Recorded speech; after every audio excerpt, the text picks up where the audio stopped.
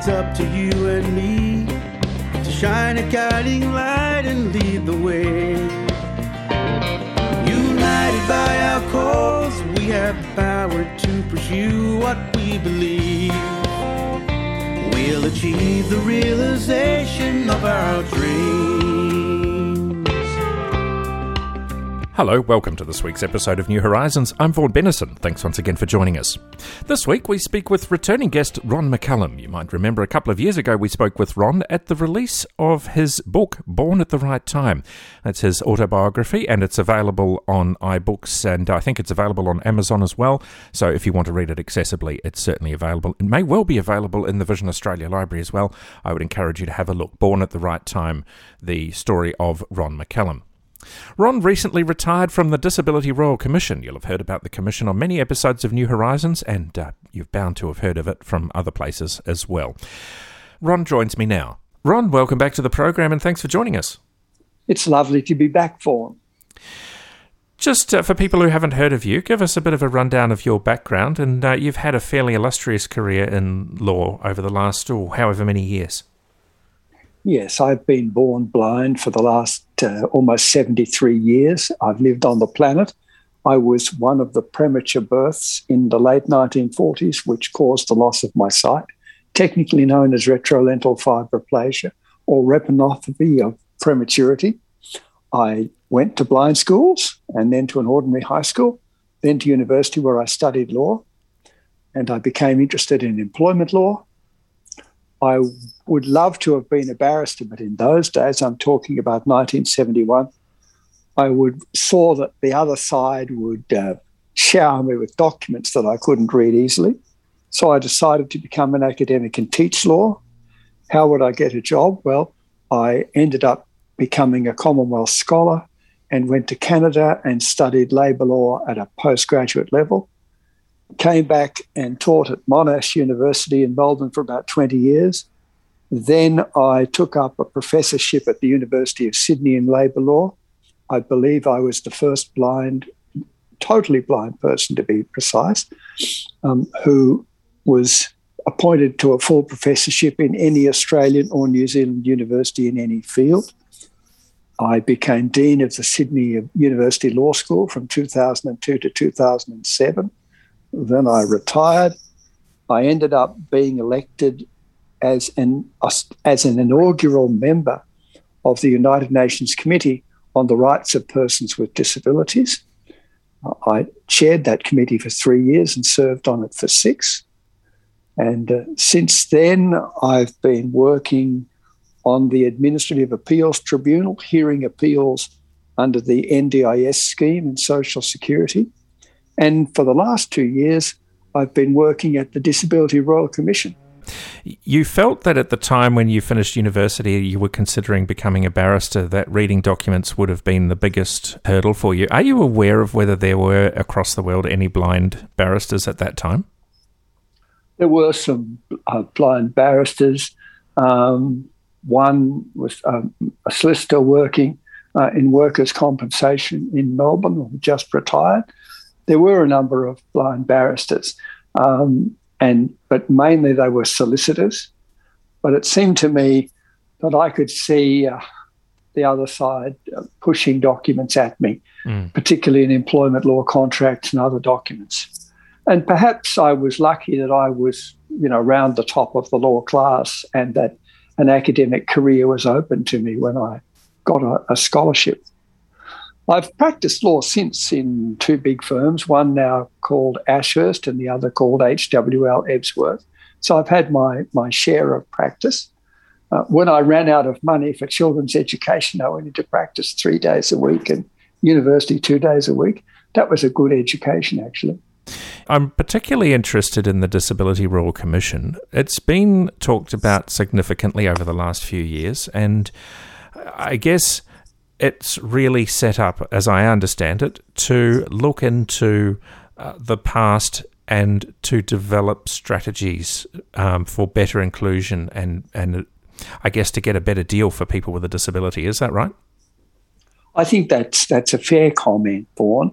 The terms of reference are very wide. They're looking at violence, abuse, neglect and exploitation of we persons with disabilities. I call the terms of reference Disability Australia because they really cover most of the activities of life involving we persons with disabilities. So at some point towards the end of the Royal Commission, the commissioners are going to have to make choices as to what they focus upon. It's taught me, I think, that the people with disabilities who are really in great need are my sisters and brothers with cognitive disabilities, and particularly First Nations people with disabilities. If you are a person with cognitive disabilities and you get caught up in the justice system, you can run into all sorts of problems. I think also that persons with cognitive disabilities get caught up in our guardianship.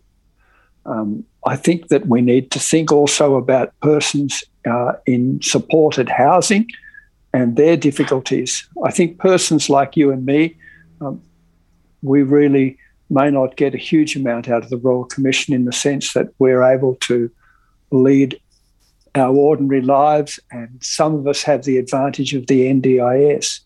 But it's the people who get caught up in the whole systems and the bureaucratic systems that I think are the ones that will earn a great deal from the Royal Commission.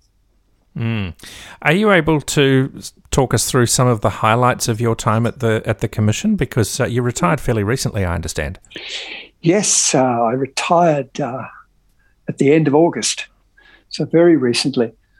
I was brought on by the chair, retired Justice Ronald Sackville, who asked would I join his staff and work particularly with him and the other commissioners. And I ended up being a lawyer and writing two big reports. The first report was on Australia's level of compliance with the UN Convention on the Rights of Persons with Disabilities. And I argued in that long report that there were many areas where we were falling short. And my second report was looking at the Federal Disability Discrimination Act of 1992. It's very much, in my view, an out-of-date statute. It doesn't give we persons with disabilities enough protection from discriminatory and related situations. And so I wrote a very long report with a colleague who was my assistant, Fiona Granny, of about 245 pages and 1,174 footnotes. I also was involved in the first hearing in relation to employment, and I've spent time with the commissioners and also particularly looking at the effects of COVID-19 on we persons with disabilities. And I suppose the highlight for me, I wasn't directly involved in the hearing, but hearing number 5 into COVID, where the Royal Commission made its first tranche of recommendations, particularly making it clear that the government, that's the federal government, had failed in organising the vaccination of persons with disabilities in care homes, etc., that there had been insufficient consultation in the whole area of COVID-19 with persons with disabilities and their organisations. And I think they were very important recommendations. The hearings are still continuing. The Commission has still another couple of years or so to run. I guess you'll be watching it, even though you're retired, you'll still be keeping an interest? Oh, absolutely. Anyone can watch or listen to the hearings on the internet. www.disability.royalcommission.gov.au, and many of us listen or watch on the internet. We've been given an extra 2 years, or the Royal Commission has, because of COVID. We have offices in Brisbane, Sydney, Canberra, Melbourne, Adelaide, and just to keep everyone running together, we couldn't travel between different offices. And the last lot of hearings have been held on Zoom. While we would prefer public hearings, many people with disability are vulnerable, And we haven't been able to do that. Even it's been difficult for commissioners. Commissioner Rhonda Galbally hasn't been able to travel from Melbourne. So we hope that we will be able to do more hearings. And another area that I think the Royal Commission has been doing well has been in private sessions. Private sessions were introduced during the Child Sexual Exploitation Royal Commission. And many of the commissioners, or a number of the commissioners, have been conducting private sessions. That is, people who wouldn't be appearing in the hearings but still wanted to tell their story and make their views plain. I should add, Vaughan, that in writing my papers, particularly the one on the Disability Discrimination Act, not only was our job to have regard to the law, but to the submissions made to the Royal Commission and to responses to issues papers issued by the Royal Commission. And I found those submissions quite educational in explaining to me what persons with disabilities thought, why they felt that the Disability Discrimination Act hadn't helped them, why they found the legal processes not helpful. Some argued that some of the state statutes were better.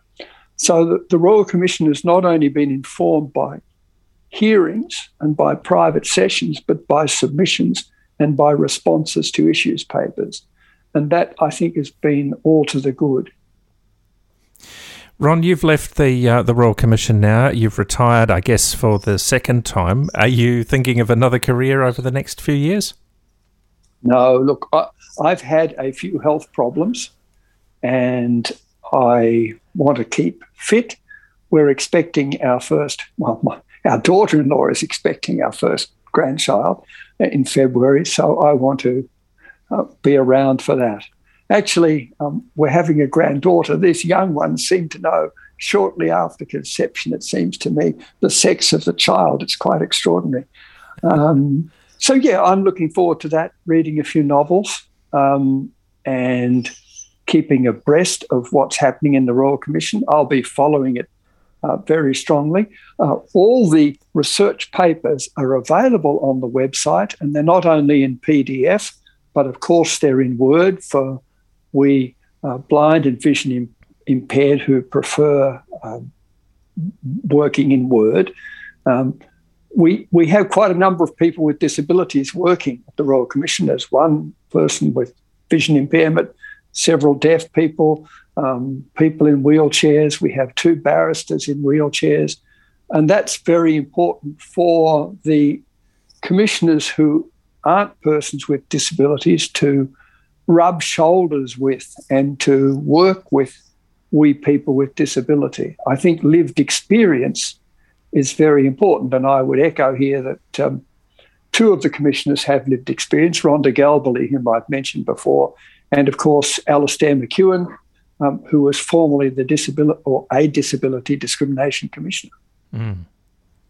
Well, Ron, thanks very much for coming on the program, and you've had a very long and worthwhile career, and thanks for coming and discussing it with us. If you want to read those papers, have a look at the Royal Commission website. Absolutely. Thank you very much, for all the very best. And I'm sure that won't be the last time we hear from Ron McCallum. If you'd like to contact Blind Citizens Australia, you can call 1800 033 660, 1800 033 660. Or you can email bca@bca.org.au, bca@bca.org.au. I'd encourage you to have a look at the Blind Citizens Australia website to find out more about the work of Blind Citizens Australia, what they're up to and what they've been doing over the last few years. There's plenty of information there. And as I understand it, the next edition of Blind Citizens News is coming out very shortly, so look for that one. That's Blind Citizens Australia's quarterly news magazine. I'm Vaughan Bennison. Thanks once again for your company. See you next week. We'll achieve the realization of our dreams. Of our dreams.